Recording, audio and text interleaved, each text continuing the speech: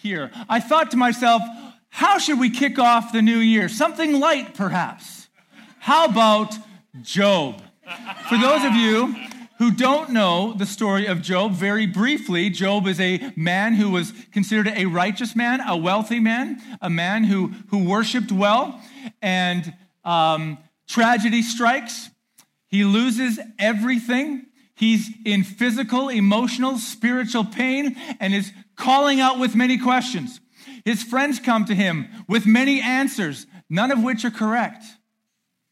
Don't be throwing out, this is what Eliphaz said. Don't do that to people. It doesn't help. Until ultimately he has a conversation with God, what he's been calling out for the whole time. So we're going to walk through this over the next 5 weeks. 42 chapters in Job, and we're gonna pull it off. What was I? I got that? Thanks, man. He said, you got this. Thanks, buddy.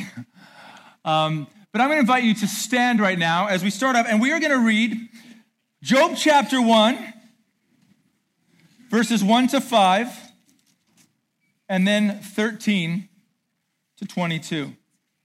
There's a section in the middle where something goes on in the heavenly council. Job doesn't know about that, and he never does know about that. So we're going to skip that part this week and just see how Job sees this playing out in his life. The word of God to us this morning. There once was a man named Job who lived in the land of Uz. He was blameless, a man of complete integrity. He feared God and stayed away from evil. He had 7 sons and 3 daughters. He owned 7,000 sheep, 3,000 camels, 500 teams of oxen, and 500 female donkeys. He also had many servants. He was, in fact, the richest person in that entire area. Job's sons would take turns preparing feasts in their homes, and they would also invite their 3 sisters to celebrate with them. When these celebrations ended, sometimes after several days, Job would purify his children. He would get up early in the morning and offer a burnt offering for each of them. For Job said to himself, perhaps my children have sinned and have cursed God in their hearts. This was Job's regular practice. Then to verse 13, one day, when Job's sons and daughters were feasting at the oldest brother's house, a messenger arrived at Job's home with this news. Your oxen were plowing with the donkeys feeding beside them when the Sabeans, this is southern Arabia, people of southern Arabia, raided us. They stole all the animals and killed all the farmhands. I am the only one who escaped to tell you. While he was still speaking, another messenger arrived with this news. The fire of God has fallen from heaven and burned up your sheep and all the shepherds. I am the only one who escaped to tell you. While he was still speaking, a third messenger arrived with this news. 3 bands of Chaldean raiders have stolen your camels and killed your servants. I am the only one who escaped to tell you. While he was still speaking, another messenger arrived with this news. Your sons and daughters were feasting in their oldest brother's home. Suddenly a powerful wind swept in from the wilderness and hit the house on all sides. The house collapsed and all your children are dead. I am the only one who escaped to tell you. It's a bad day. Yeah? Bad day. Job stood up, tore his robe in grief. Then he shaved his head and he fell to the ground to worship. He said, I came naked from my mother's womb, and I will be naked when I leave. The Lord gave me what I had, and the Lord has taken it away. Praise the name of the Lord. In all of this, Job did not sin by blaming God. God, I pray as we read through this, possibly the most ancient of Hebrew texts, that you would open our hearts, that you would maybe do some corrections if we need that in the way that we look at this book. But ultimately, we want to open up to see what the book of Job tells us about who you are, about how we ought to approach you when things are not turning out the way we thought they would, are not working the way we think they should. And so we come this morning with only the expectation that you would do a work in us. Everything else we bring, we put it aside and say, Holy Spirit, counsel us and work in us, we pray. Amen. You guys can take a seat. Last month, and some of you will be aware of this, especially if you follow the Christian community on Instagram or a lover of Christian worship music. Last month, Marty Sampson, worship music writer who's been writing and co-writing songs for Hillsong United back in the day with Delirious. He's been writing worship for 2 decades. He kind of shook up the church culture by making this post on Instagram. He said, this is a soapbox moment, so here I go. How many preachers fall? Many. No one talks about it. How many miracles happen? Not many. No one talks about it. Why is the Bible full of contradictions? No contradictions. No one talks about it. How can God be love yet send 4 billion people to a place all because they don't believe? No one talks about it. Christians can be the most judgmental people on the planet. They can also be some of the most beautiful and loving people, but it's not for me. No one talks about it. Oh, it's there twice. We don't need it twice. Now, some have been quick to attack Marty Sampson, and if you post something like that on Instagram, you've got to be open to people responding.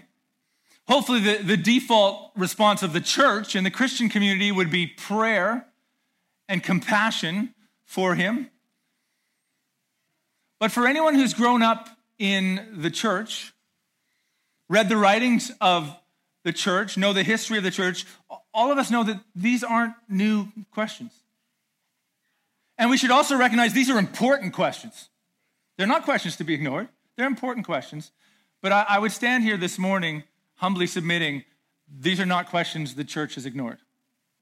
These are not questions Scripture ignores. If you look back at the history of the church, the very beginning, church fathers, Justin Martyr, Clement of Alexandria, Tertullian, they were all working with these kinds of questions, finding answers in how do we justify the God that we read in Scripture, the Jesus that we read about in Scripture, and all of these things that are going on. If you were to go onto Amazon today and look up Christian books, probably 40 to 50% of them are about faith and doubt. If you look at authors like Ravi Zacharias or Timothy Keller, Gary Habermas, John Ortberg, Philip Yancey, they're all struggling with these questions in a way that you and I can approach and read. Literally hundreds more books like that on Amazon for you and I to read, talking about faith and doubt. I believe John Ortberg's book on faith and doubt is actually called Faith and Doubt, in case you're having a hard time looking for it. Not only has the church been upfront about these struggles, these questions, Scripture is upfront about these questions. The first recorded stories of Jesus, what are called the Gospels, don't hide the fact that even Jesus' followers were full of doubt. Thomas was known for, what a nickname, Thomas the Doubter. You don't get that on a shirt. You don't get that on a card. But he was known for doubting that Jesus had been resurrected. After Jesus had been resurrected and had been seen by over 500 people, he's about to ascend into heaven. His followers are surrounding him. And Matthew 28:17 records this. Is it up there? So when they saw him, they worshiped him, but some of them doubted. Now, why include that in the stories of Jesus, of accounts of those who walked and witnessed him? Why include things like that? If the whole point of the Gospels is to convince people that Jesus is the way, the truth, and the life, that Jesus was resurrected, why include aspects of people who were close to him but didn't believe it? Because that is part and parcel of what it means to believe in an almighty God, a loving God, a just God, but live in his creation. That's what you and I daily walk with. Much of the writings of the Apostle Paul, some of you might know him as St. Paul. They were written to churches who were dealing with pain and struggle and waiting for all these wonderful things that have been promised to happen. Listen, words like faith and hope and trust and patience. These are all words that imply we don't have all the answers yet, aren't they? Isn't hope for something that we don't have yet? Faith is there's got to be something else going on here. Trust means it's not exactly as we want it, but we're going to look to you. Patience, it's not the way we want it yet. These are all words that get thrown around in the New Testament because the New Testament writers know, God knows, Jesus knows that it's not how it ought to be yet. And so we are going to have to struggle with these kinds of questions. Before Christ, before the cross, in the collection of Hebrew scripture, doubt was a continued theme. The Psalms are riddled with doubt, riddled with questions of a God who is enthroned above but is allowing horrible things to happen. How can you allow this to happen? Why should we live lives that strive for righteousness? Why should we worship you when those who don't seem fine and those who do don't necessarily receive blessing? That's the struggle of the psalmist in Psalm 73. He's trying to live for Yahweh, trying to live for God, but he doesn't seem to be getting the things that he thinks he should be getting out of it. And he looks at those who are not living for God, and it doesn't make sense to him. This is not the way the world ought to be ordered. In Psalm 73, verse 12, it says, look at these wicked people. They're enjoying a life of ease while their riches multiply. Did I keep my heart pure for nothing? Did I keep myself innocent for no reason? I get nothing but trouble all day long. Every morning brings me pain. In other words, God, I thought I had this figured out. Why should I devote myself to you if I'm not going to get anything out of it? The main question of Job is why should we worship and serve and live for God? Ultimately, why would we? Because the motivations we have for worshiping God will have a direct effect on how we respond to a life of struggle and doubt. How you and I approach God in worship, how you and I visualize God ruling over creation will drastically affect how you and I respond when we have trouble, when we watch the news, when people close to us are suffering, hurting. Now, what we're going to do today is really we're just kind of, Pastor David gave me this kind of illustration. We're setting the table today. We're putting everything in its place to walk through Job. We're putting the plate where it needs to go. We're going to put the knife and fork where it needs to go, the cup where it needs to go, so that we can properly digest Job throughout this next month and a bit. So we're not diving right into it. We're kind of giving some background on it about how we ought to read Job. When we attempting to take on a book like Job, there are a handful of things that need to be dealt with in order to sweep away maybe any misconceptions we might have. That have, and maybe give us a clearer understanding of what exactly is being dealt with in the book of Job. So we know that when what is being said to its original readers and what's not being said to its original readers. Therefore, what is being said to you and I about who God is and about walking through suffering, and what is not being said to you and I and who God is when we walk through suffering. So as we travel through these different themes of Job over the next month or so, I just want some things to keep in mind while we are reading Job. Some things to keep in mind as we read Job. The first is this: Job is meant to be read as a whole. Oh, man. And I've tried to push this. The scripture, we are so used to divvying up scripture into our chapters and our verses and our devotionals, right? The book of Job, like, you know what? Almost every book in scripture is meant to be read as a whole. Believe me, when the church in Ephesus received a letter to Ephesus, what we call Ephesians, the pastor of the church did not read 3 verses and go, that's good. We'll get back to it next week. No, they would have read the entire thing to get the entire argument of Paul in the book of Ephesians and all of his letters to the church. In the same way, many of the things that we read in Scripture, the books, are meant to be read as a whole. It's not meant for coffee mugs and desktop wallpaper or T-shirts, quick phrases to throw at somebody when they are suffering. It's 42 chapters that are meant to be consumed in order to get the argument that the author is giving us. There should never be a, what would Eliphaz do? bracelet. That stuff should not exist. Okay? It's meant to be taken as a whole. We cannot take bites. We cannot nibble at it. The entire book must be taken. So carve yourself out some time this week. Carve yourself out an hour and a half, 2 hours. Grab an audio version if you need to.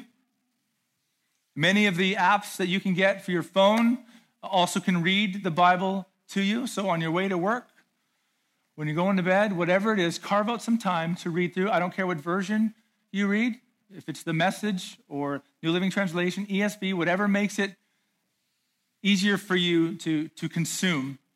Let's do that this week. The second thing when we read Job is we need to read with an eye on the original context and culture. This is one we're not good at. For instance, when we read the Psalms and we think about green pastures, we think of what we think of green pastures. If you've been to Israel, you know that's not the kind of green pastures that they get there very often. When we talk about the wings of the eagle, we think about a bald eagle. There are bald eagles in Israel. We're probably talking about animals and we're thinking about moose and beaver. No, okay?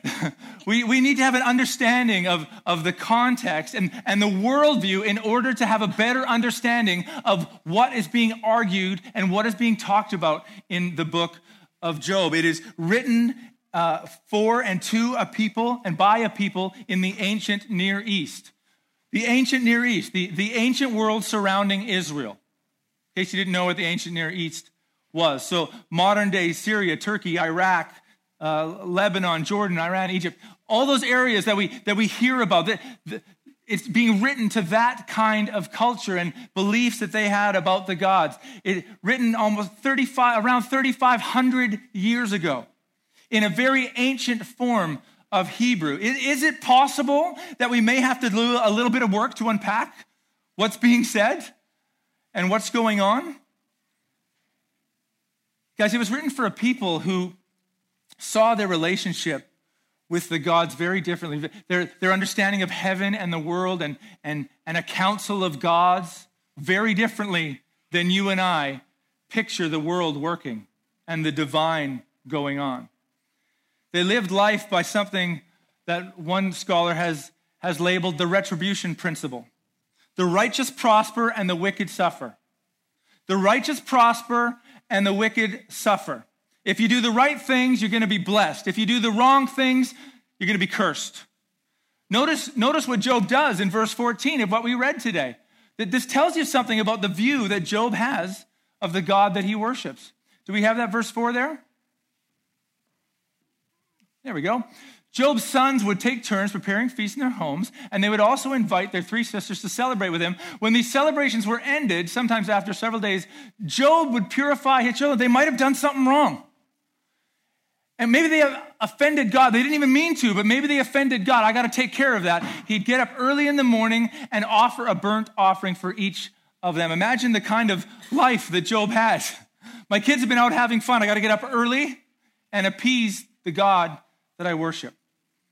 I mean, thankfully, we live in a time where we don't think of God this way. Thankfully, we have advanced enough in our understanding of Yahweh, of Jesus, that we wouldn't think that anytime we make a mistake, we're going to get cursed, and anytime we do something right, we're going to get a badge. I'm glad we don't live our faith up that way anymore. It was written to a people who saw the gods as needy and reliant on humanity. If you think of the jealousy and the backbiting and stuff of the Romans and the Greek gods, very similar stuff is going on in the understanding of Job's audience. There was this symbiosis between the gods and humanity. Do you guys remember that word, symbiosis? Remember science? Here's a picture to help you remember. What are those fish called? Does anyone remember? Pilot fish? Oh, they're called remoras. Okay. Maybe that's true too. The understanding here is that these fish attach themselves to a shark, the toughest guy in the ocean, right? And they feed off the scraps and the parasites on the shark, and they're protected from all other predators. They're protected from all other predators as they make their way through the oceans. It's a symbiotic relationship. Both are benefiting from it. In the ancient Near East, they saw the relationship with the gods like this. Old Testament scholar John Walton calls it the great symbiosis.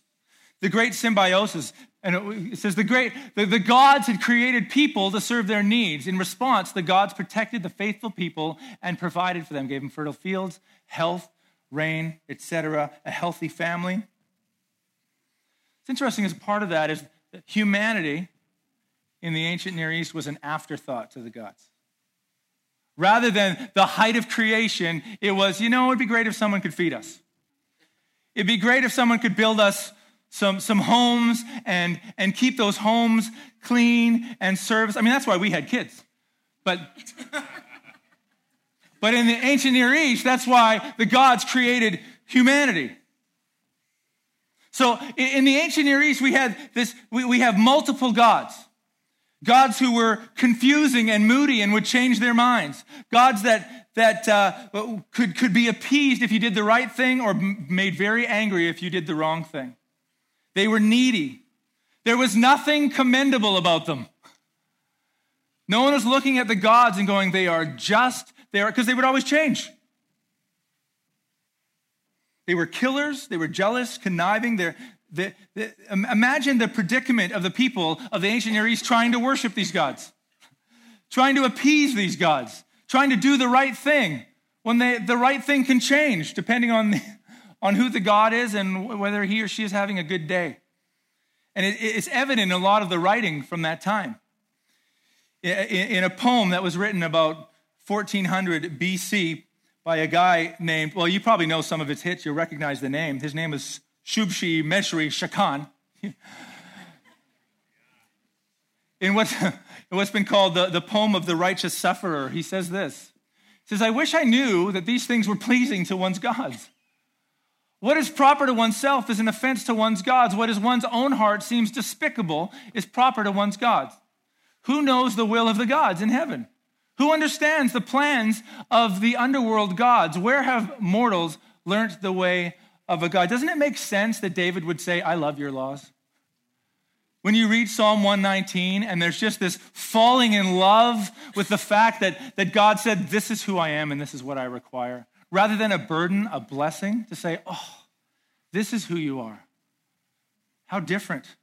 This is the world that the book of Job is being introduced into. That's the context, the culture. So we need to read Job as a whole. We need to read it in its culture and its context. And we also need to read it as this is important. We need to read it as a revelation about what is true of God, not facts about a guy named Job. We need to read it as a revelation about what is true of God, not facts about a guy named Job. And also not to take in all the arguments of his friends as great stuff to throw out to your suffering neighbor. No. Most scholars would say that the book of Job probably does not represent real life events. Now, I grew up as a staunch conservative Baptist. If I said that when I was a kid, I would still have bruises right here. Depending on how you grew up, that statement might make you a little shaky. But most scholars would say, looking at the book itself, it does not appear to be an actual factual story, but a story that's trying to teach us something about God. It's written as a poem. It's this interaction that goes on between Job and his friends, that all of his friends' arguments are poetry. I'm not sure the last time you went to the hospital or tried to help someone who was suffering, but I doubt you went and you just came out with all these beautiful poems. I'd be impressed. The scene in heaven that we skipped today, but we're going to dive into next week of the devil and God and this council. It's very much a remake of how people in the ancient Near East saw the heavenly realms, a kind of king's court. The description of Job is idyllic. He wasn't just rich; he was the richest. He wasn't just good; he was the best. It's all putting things in place to make this story even more powerful. The unfolding of events has literary purpose. We see this and I kind of gave it a physicality as I was reading it. Between verses 15 and 16, 16 and 17, 17 and 18, they all have this repetition. I'm the only one who survived. Well, that person was still speaking. Someone else came in, right? It's like a Greek tragedy. I am the only one who escaped. Well, he was still speaking. The next person came in. All of this is an effort to push us towards the important question, strip everything else away and ask, what kind of God do we worship and why do we worship him? That's where it's pushing us towards.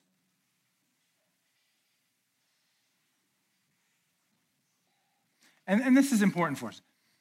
It's important to realize that the book of Job does not have to be historical fact to have very, very important truths to teach us. Very important. Think of parables. Think of the Good Samaritan, the unforgiving servant, the prodigal son, all with significant truth teaching us about God regardless of the fact that they were stories. Also, it gives one comfort, doesn't it?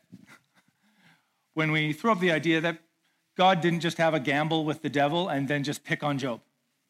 Doesn't that give, anyone else give you a little bit of comfort? Gives me a little bit of comfort.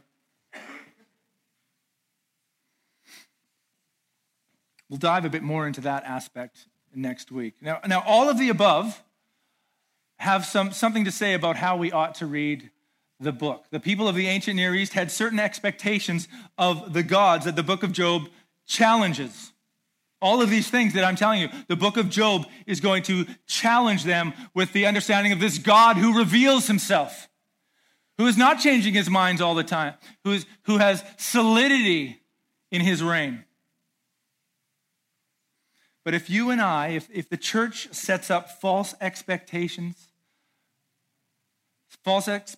of what a life of faith ought to look like, false expectations of who God is, of how the world should work, we will be disappointed. We will be disillusioned. We will make our Instagram post wondering why none of our questions are being answered. Why we can't ask those questions maybe, or we feel like we can't. So the book of Job wants to calibrate our expectations so that we can face doubt and suffering with confidence and trust in God. Because our God is not like these gods. Even though we often treat him sometimes like the gods of the ancient Near East and live and believe as though he is like that. I'm not a fan of Playland. What? Sorry. Somewhere around 18 or 19, my center of gravity changed so that I don't like to be whipped around at 300 miles an hour. I get that. There are rides I like at Playland. I like the Ferris wheel. Except that it takes like 3 hours to get on a Ferris wheel. Does everything change? And I like the roller coaster. I love the roller coaster. But if you think you're getting on a Ferris wheel and you get on a roller coaster, you're going to be freaked out. If you think you're getting on, you're going to end up looking like that. There's a way you approach a ride on a Ferris wheel, and there's a way you prepare a ride on a roller coaster. Now, if you get on a roller coaster and you're unsure of who built it, and you know the person who built it, they changed their mind a lot as they were creating it and drawing it. You've seen the plans, and there's like eraser marks, and they doodled over here, and you can tell they had a bad day here, and you're going to be pretty scared while you ride that roller coaster. And as you hit bumps and turn corners quickly, you're going to wonder, how did he do on this corner? Did he think about this corner? You're going to wonder about how well it's fastened to the ground. And knowing whether it was someone who was a confident builder or someone who was a little unsure is going to drastically affect your ride. You're going to be scared the entire time. That's what the story of Job is about. That's what the story of Job is about. Life is not a Ferris wheel. If we think it is, we will be confused, we'll be scared, we'll be tempted to get off. say, it's not for me. Life moves up and down. It moves side to side. It puts our stomach in our mouth sometimes. But in God, we know we're going to reach our destination. We know it's going to get to the end. See, our modern gods are quite a bit like the gods of the ancient Near East. A lot of the way that Job and his friends viewed God, they're based on short-lived pleasure and what I can get out of it, short-lived successes. Today, the gods of solidarity and the sacred self, all of which shift and turn and change their mind, and if you're on the wrong side of it, they're going to turn on you. You can't find solidity. See, but Job introduced the ancient world to a God who answers questions of trust in the middle of confusion and chaos. How do we hope in the middle of what seems like a journey teetering on edges and speeding up and slowing down? And what we're going to see in Job, as we do that, by widening the framework on which we live our lives, by widening our understanding of how our life in God is bolted firmly to the ground. So that we can get to the point where the words of Christ can take deep root in our hearts. When Jesus says in John 16:33, I have told you all this so that you may have peace in me. Here on earth, you will have many trials and sorrows. If you want a picture of the world so that you're not confused, Jesus made it pretty straight, didn't he? Not if. Here on earth, you will have many trials and sorrows, but take heart because I have overcome the world. I am the Alpha, the Omega, the beginning and the end. I created all things by my word, and I sustain and I hold all things together by my word. I am in control. That is the God we worship and serve. That's the God we're going to explore more as we go through the book of Job. We can discover that over the next 5 weeks. So stay with us. Your homework is to read Job. But right now, let's pray to the God who listens and sustains, God of grace.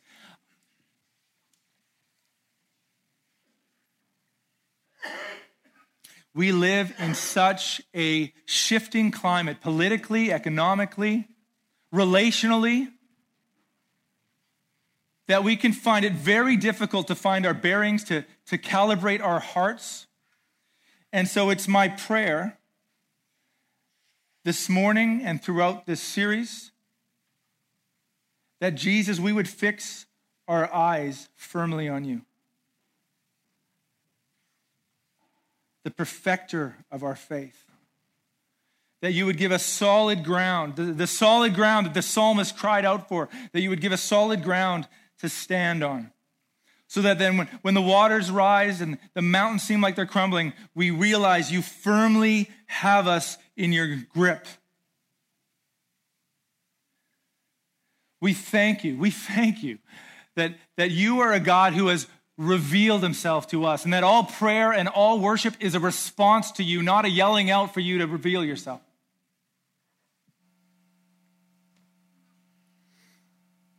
Do a work in us this week.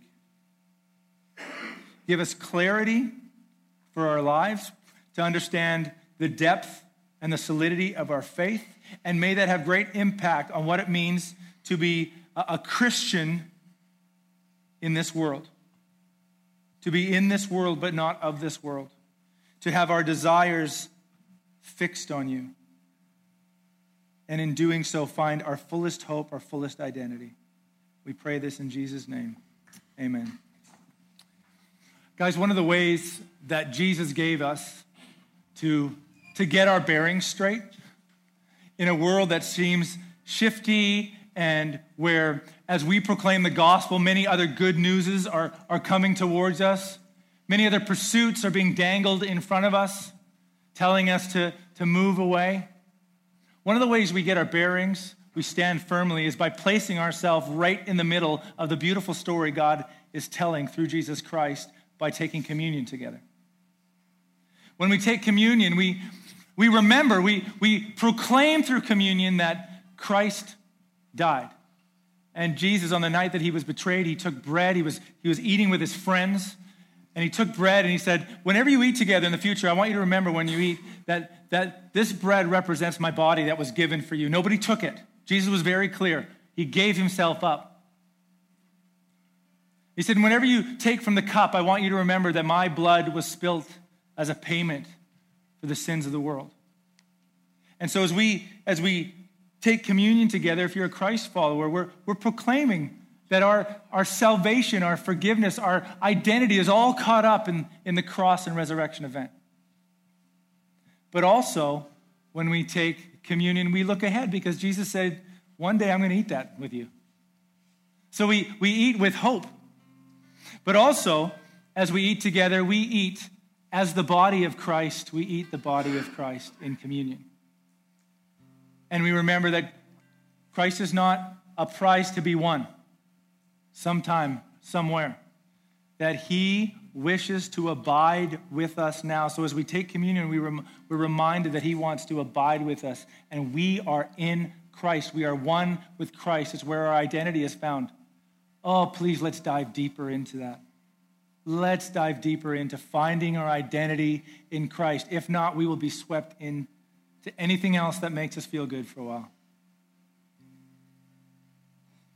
So I'm going to pray in a moment. And how we do communion here, if you're a Christ follower, you're welcome. If you come to the point where you would say Jesus has forgiven your sins and the trajectory of your life is aimed and directed towards him, then you're welcome to take communion. If you're not a Christ follower, then this would just be snacks to you. I would just ask you that as other people are coming up to take communion, you would reflect on the words maybe that I've said or that the worship band is going to be singing. And if you want to know more about what it means to follow Jesus, I would love to talk to you after the service. It would be my great joy to tell you about Jesus and introduce you to him. And then it would be our great joy as a church, as your family, to do communion together with you in a few weeks when we do it again. But how we do it here is we'll have two stations. We'll have gluten-free bread over here to your left. We'll have regular bread, but everyone's welcome to take from both sides. And how we do it is we come down both of these aisles, and then after you've taken communion, you can take a right here and go up behind the curtains. There's a stairwell, and over there's a stairwell as well, just to keep things flowing, all right? Let's pray. Jesus, we thank you that life doesn't have to be a pursuit of one desire after another desire after another desire. But in you, we can stop running. In you, we can get off the treadmill. In you, we can stop fighting to win because everything we desire to win has already been won. That in you, we can stop saying, we've got to do, because at the cross, it was finished, you said. And so we celebrate that and we find our identity in that as we take communion together as brothers and sisters in Christ. Jesus, we thank you that we can celebrate this moment all because you stepped out of heaven and took on flesh. And in great love, absorbed our sin in your body. May we not take this sacrament, this sacred moment, lightly. May we not take this sacred moment without reflection. You are a good God. We worship you and we thank you as we take communion together now.